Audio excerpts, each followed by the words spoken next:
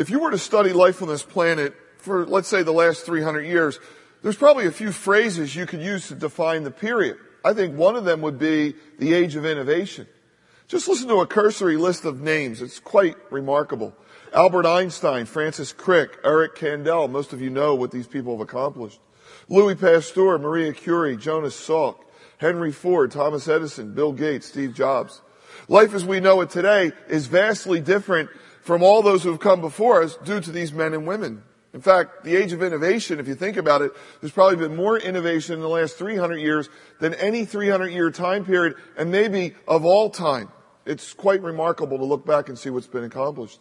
Innovation has been so consistent over this period that it's given rise in modern culture to an axiom that's used almost in every industry and every part of life, and it's this: innovate or die. If you don't believe that's true, ask the former workers of Yahoo, Blockbuster, and BlackBerry, and they'll tell you it's true. Even the church has become innovative. Praise the Lord, right? We've taken a timeless truth, God's Word, but we're using it in new and innovative ways, and I applaud those churches who are taking risks to get the Word of God out. But there's been one exception to this premise, and in my learning, it's been the Coca-Cola Company. Now, bear with me on this. Since its founding in 1892, they have relied on a secret recipe that's never been altered. They've never innovated at all. And it's made them one of the most recognizable and distinguished brands in all the world. Now, a note to all you Pepsi drinkers out there.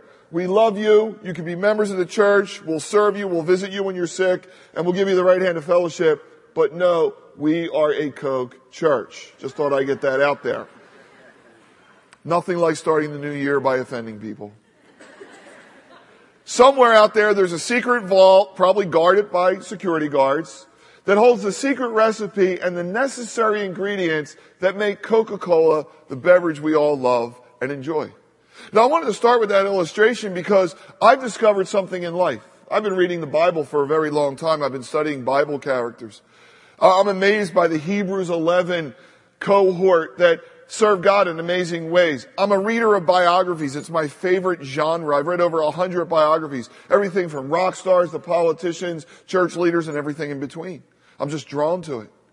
And the one thing I discovered is, as you look at people that have achieved in life and fulfilled their calling, there's a set of necessary ingredients that made them who they were.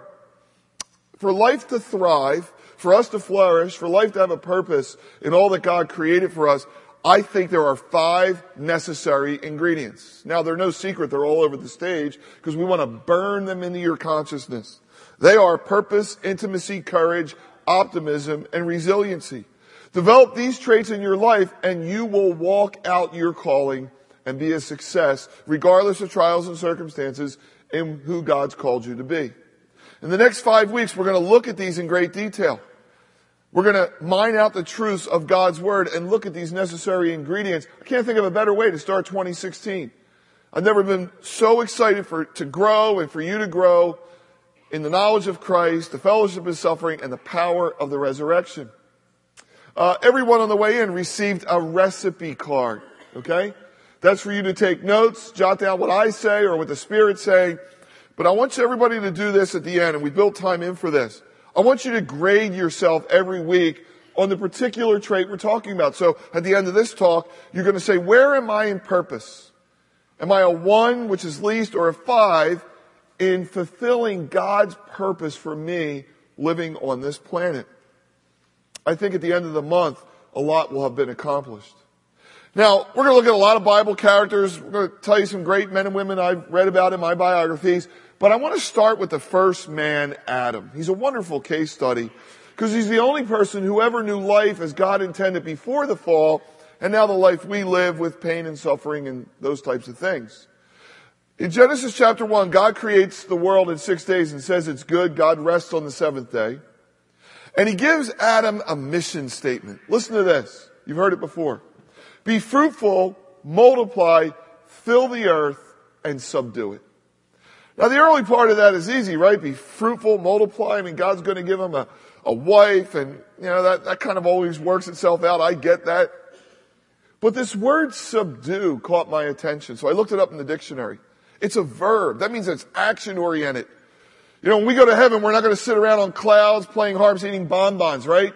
God made us action-oriented people. That's why we love the NFL and the movie Gladiator, because he made us action-oriented.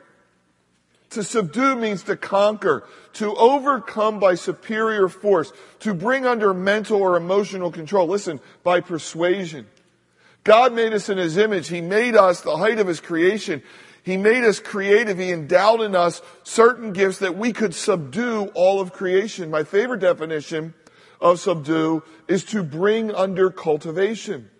The word horticulture comes from the Latin. You know what it means? It means to take raw ingredients and make something of it. So if you go to Longwood Gardens, you look at the beauty of those gardens, what that means is a whole bunch of people took dirt and seeds, mixed them all together to make that beautiful cultural thing that we love. If you go to an orchestra, they're taking 7 musical notes and making wonderful music, and we call that culture. So God's desire for Adam, you and me, is to be culture builders, or as my friend Andy Crouch would say, to make something of this world, to flourish and thrive as God's creation, to have a purpose in this life. When God created the world, He left some of it undone. The world Adam came into had ground to till, territory to be gained, animals to name, families to raise, houses of worship to establish, government and cities to build. Adam had all the raw materials to make something of this world, to thrive, and to have a purpose as God's creation. We're going to look at purpose at the end of this message. The second ingredient we're going to look at is intimacy. You could have the greatest purpose in all the world, and we'll look at some people in history who have, but without intimacy, you will never flourish in this life. God looked at Adam in a perfect world with all resources, and after saying everything was good and very good, God said, something's not good. Still paradise. The man is alone. So you know the story. God put Adam to sleep. He took out of his side the rib. He fashioned it into Eve. Adam said, this is bone of my bone and flesh of my flesh. She shall be called woman. She was taken out of man. Therefore a man shall leave his father and mother, be joined as one flesh. And what Adam saw in Eve was something that he never had with all the animals and all of creation, and that was intimacy. Intimacy, in the easiest definition, is the understanding and celebrating of each other's innermost worlds. Now, Adam had fellowship with God. That's very important. Because super, uber spiritual people will say, well, I don't need anybody. I have God. Well, Adam had God, and God said that wasn't good enough. God created us to have intimacy with one another. And I've talked about this. I've written about it in The Genius of Marriage, but it goes beyond marriage. In fact, I'm going to spend the bulk of my time next week talking about friendship. If anything's lacking in the evangelical community, it's men and women who should be shrinking in their seats right now who couldn't name 2 or 3 intimate, close friends. And I don't say that to condemn you. I say that as an encouragement that we need to walk this road together. The third necessary ingredient to life is courage. You think about Adam. He lived in a perfect world. Sin marred that. All of a sudden, Eve is in pain giving birth to children. He's tilling the ground by the sweat of his brow. Zits are popping out. He's getting a pot belly. Like bad things are starting to happen to Adam, right? And he needed the courage to continue to live, to believe God for great things. Courage is all the way through the Bible. We'll talk a lot about it. On January 17th, when we talk about courage, for the first time in our church's history, we're going to honor the life of Dr. Martin Luther King, whose holiday is the very next day.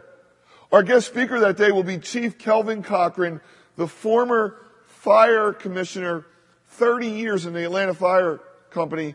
And the reason he's former is because he was fired because he wrote a devotional for his church. Someone read it and they fired him. Now, that was a bad move on the devil's part because now he travels the world telling his story. He just got back from Kenya. He's been at all the major conferences. This will be the most memorable Sunday of 2016. You need to go in the highways and byways and compel people to be here. There's going to be great fruit from that day. The fourth necessary ingredient is optimism. You might say, well, why, Pastor Bob? Let me ask you a quick question. Would you rather spend an hour with an optimist or a pessimist? Yeah, probably the optimist, right? We're going to talk about the difference between optimism and faith, and it's going to be kind of a fun day. We'll have a lot of fun that day. And then number 5, I should never say this, but it's true, is my favorite ingredient. Right? Everything, every cookie, everything we make has the favorite ingredient. Well, mine is resiliency. If I could do it over again, the one thing I would instill in all my children is to be resilient. It's going to be the theme of our whole men's retreat. As Tom mentioned, Gordon MacDonald wrote A Resilient Life. It's the only book I read over and over and over again. In his introduction, Gordon MacDonald says, in the great race of life, there are some Christ followers who stand out from all the rest. He said, I call them the resilient ones. The further they run, the stronger they get. They seem to possess these spiritual qualities. Number 1, they're committed to finishing strong. 2, they run inspired by the big picture of life. Number 3, they run confidently, trained to go the distance.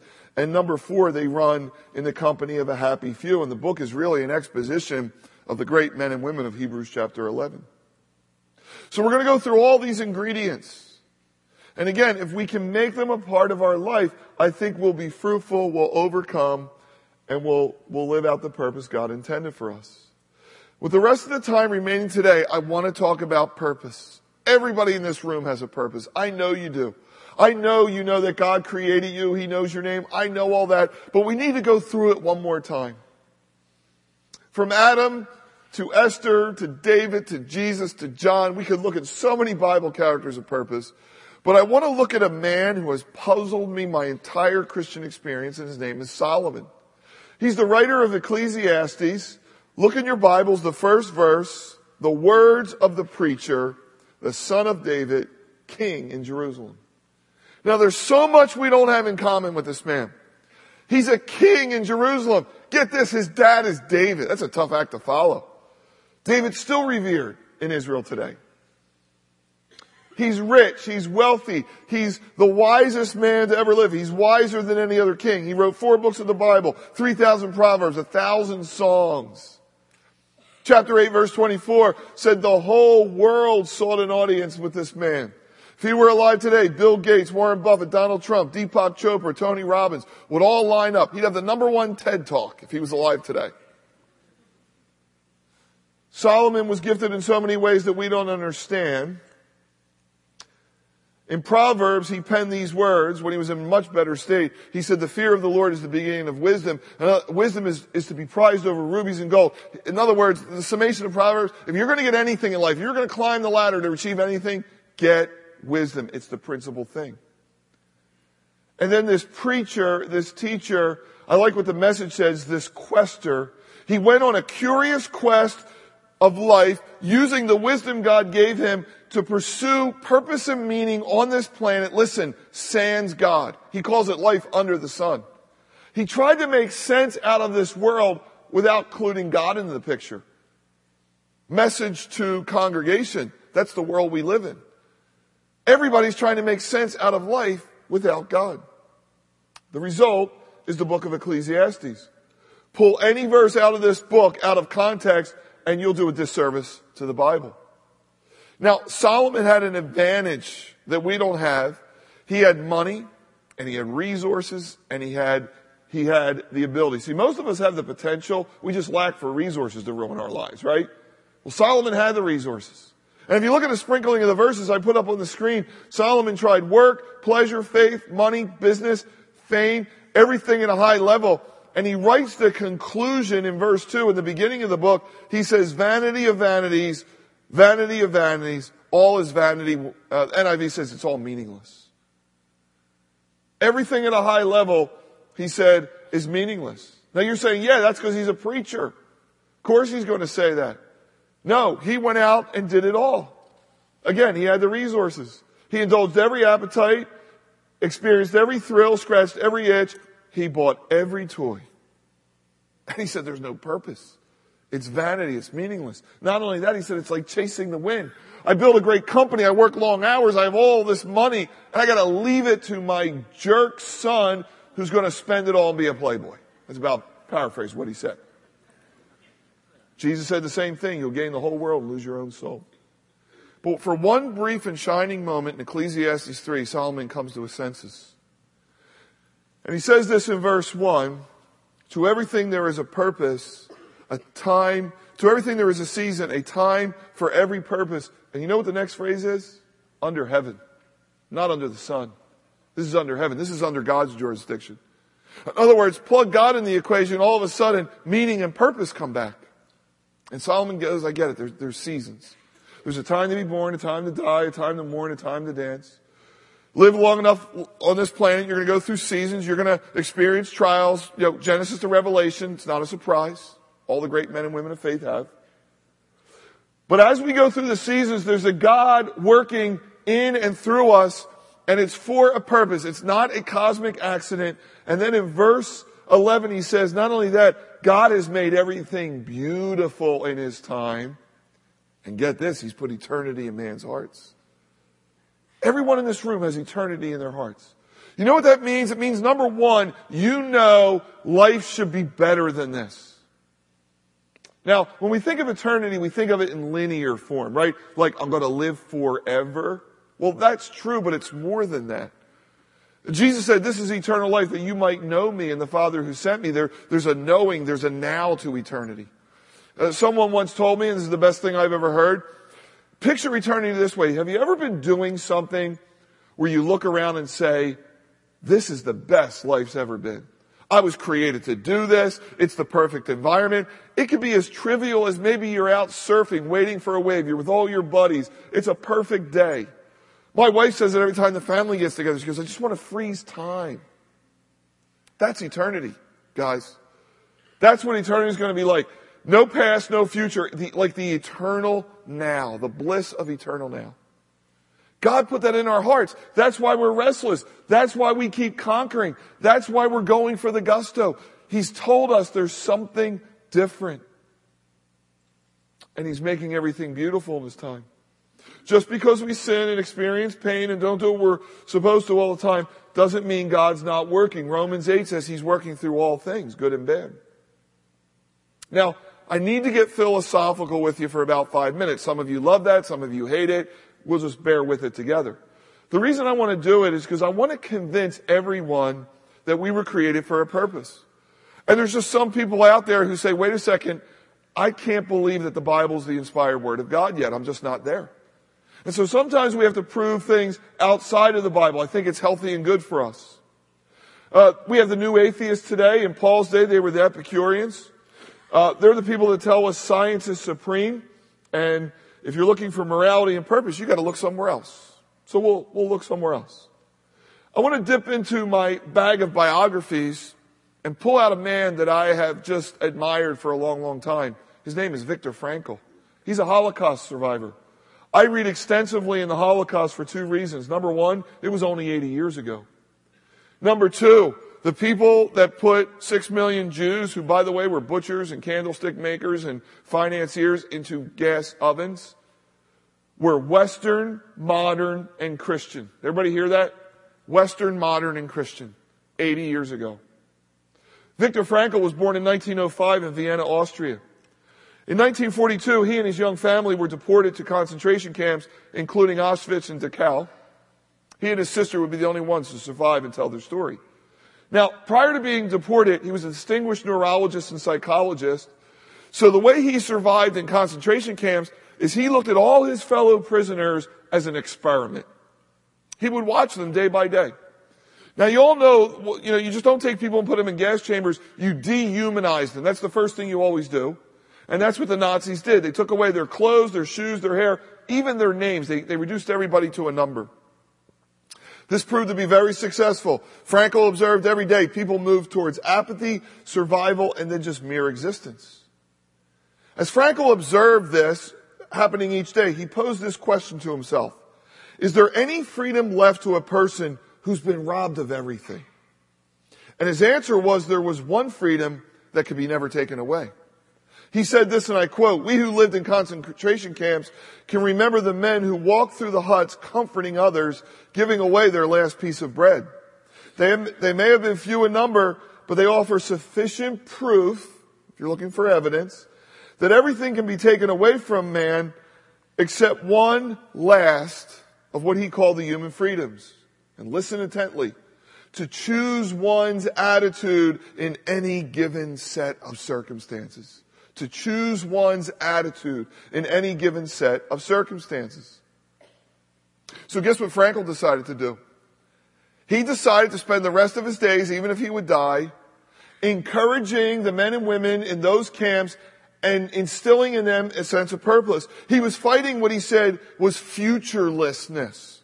Futurelessness means you see no hope and you just start spiraling downward. You don't have to be in a concentration camp to feel this way. Some of you may feel this way sitting here in a very prosperous culture and environment. Maybe things have happened in your life where you just see no hope, no future. Maybe you're in that state this morning. He spent the rest of his days convincing these prisoners they had a purpose. He went up to one man and he said, "You've written 7 volumes on geography of an 8-volume set. You need to stay alive to write that last volume. That's your purpose." He would go to the next person and say, "Your daughter escaped to America. You need to survive and get to America and be a grandfather to her children." And one by one, he would convince all these people they had a reason to live. When Frankl was released as a survivor, he took his findings and he started a new school of psychotherapy called logotherapy. That might sound familiar because logos is the Greek word for word, which John the Apostle used in John chapter 1, talking about Jesus. In the beginning was the Logos, and the Logos was God, and with God, and he was God, and he dwelt among us. Frankl said that logotherapy was that which endures life with a sense of purpose, what he called the spiritual side of man. He summarized his findings in one of the great books of the 20th century, Man's Search for Meaning, that had 3 points. 1, a refusal to believe we are the victims of fate. Number 2, we are free within limits, the authors of our life. And number 3, man, the meaning of life for man lies outside of us. Very interesting. He writes, and I quote, "In the last resort, man should not ask what is the meaning of life, but should realize that he is being questioned." The question is being posed to him. Life is putting his problems to him, and it's up to him, man, to respond to these questions by what he calls being responsible. The responsible man is the man who, when life asks you questions, when things come upon you in life, you respond. That's the responsible man. He can only answer to life by answering for his life. Frankl said life is a task. The religious man differs from the irreligious man only by experiencing his existence not simply as a task, but as a mission. This means he is also aware of the task master, the source of his mission, namely God.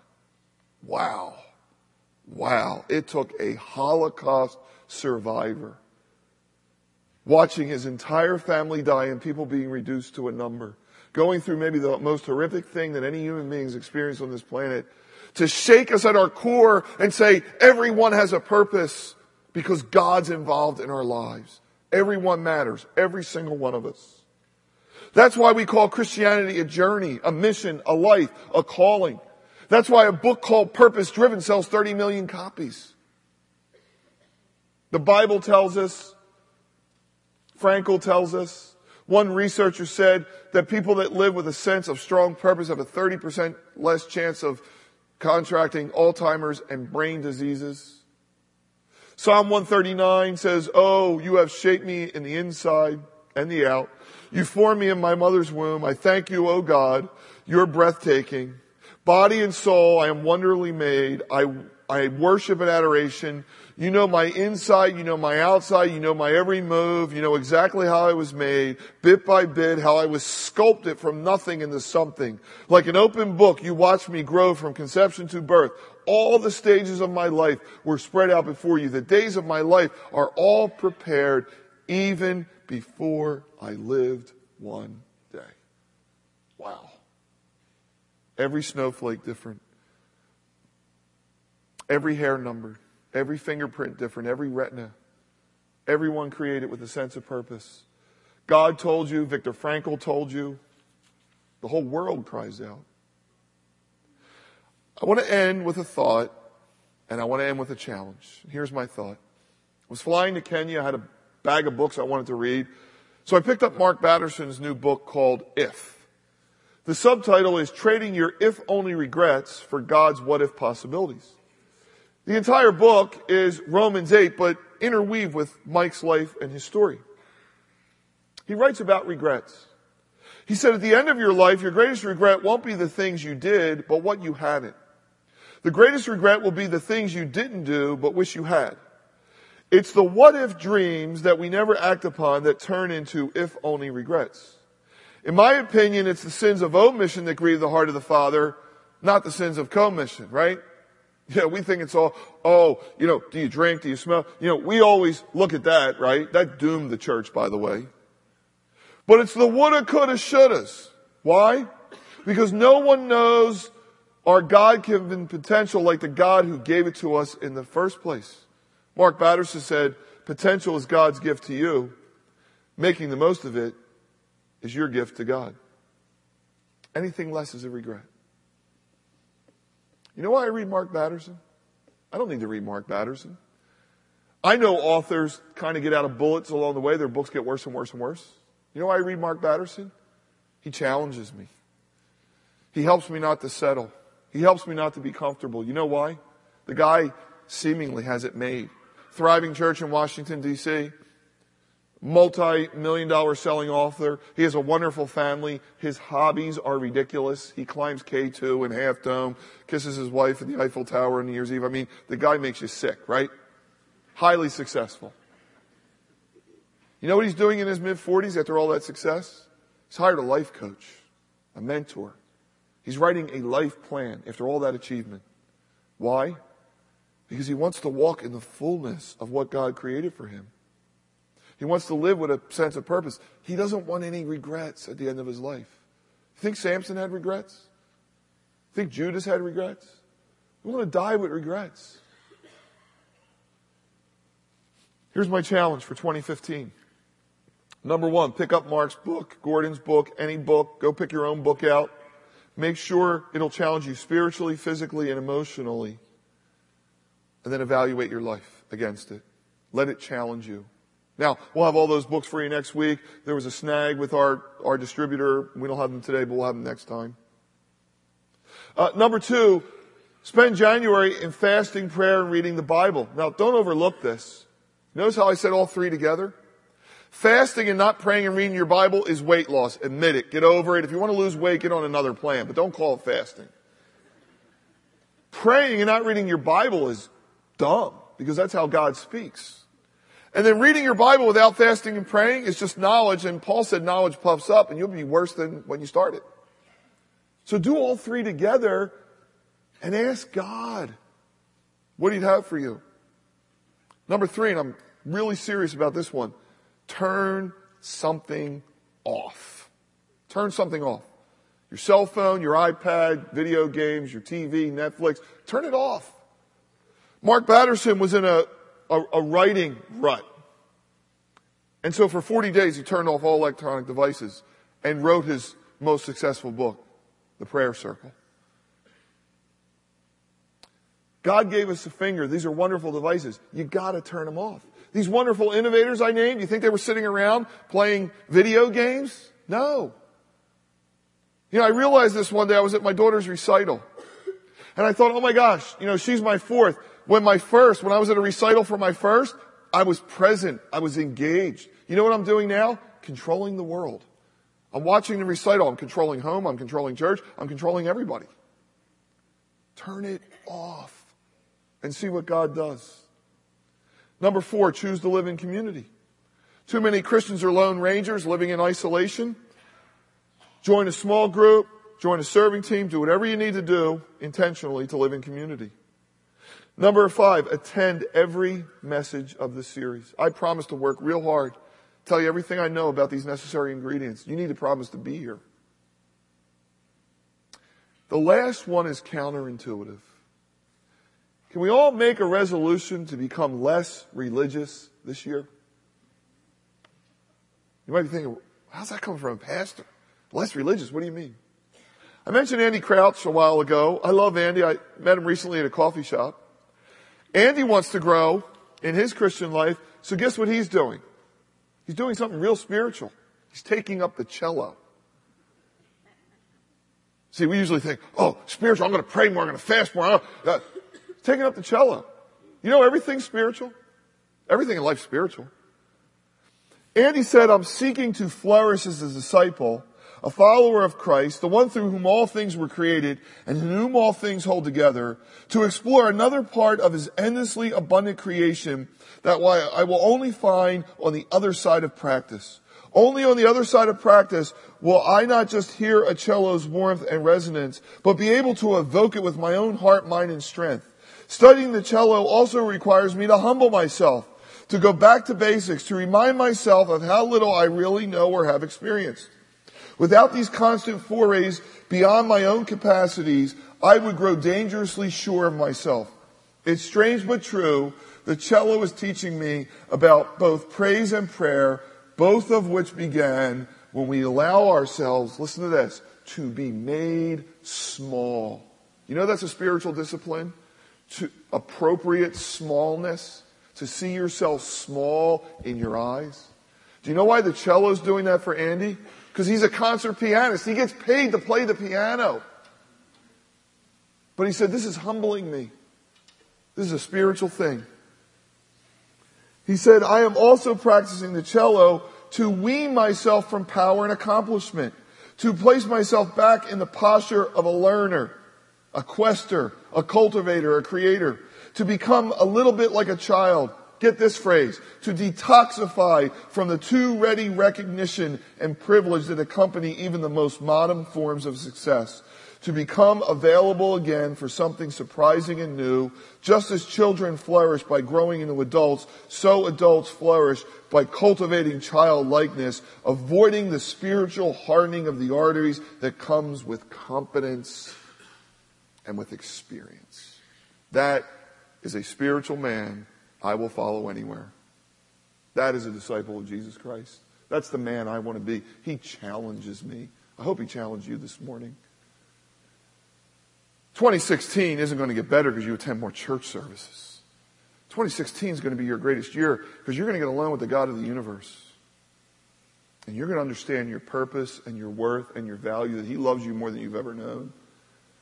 That every human being has unique gifts that only you can bring to the table and only you can mine out.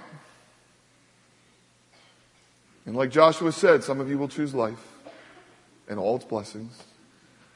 And some of you will be like most of the 50-year-old friends that I have who all claim they were going to be professional athletes except for some coach who ruined their experience. I.e., the only one that ever told them the truth, you're not good enough, choose another path. Or got a major injury, or they would all be NBA players today. Paul said, put off and put on the new man and run the race with gusto.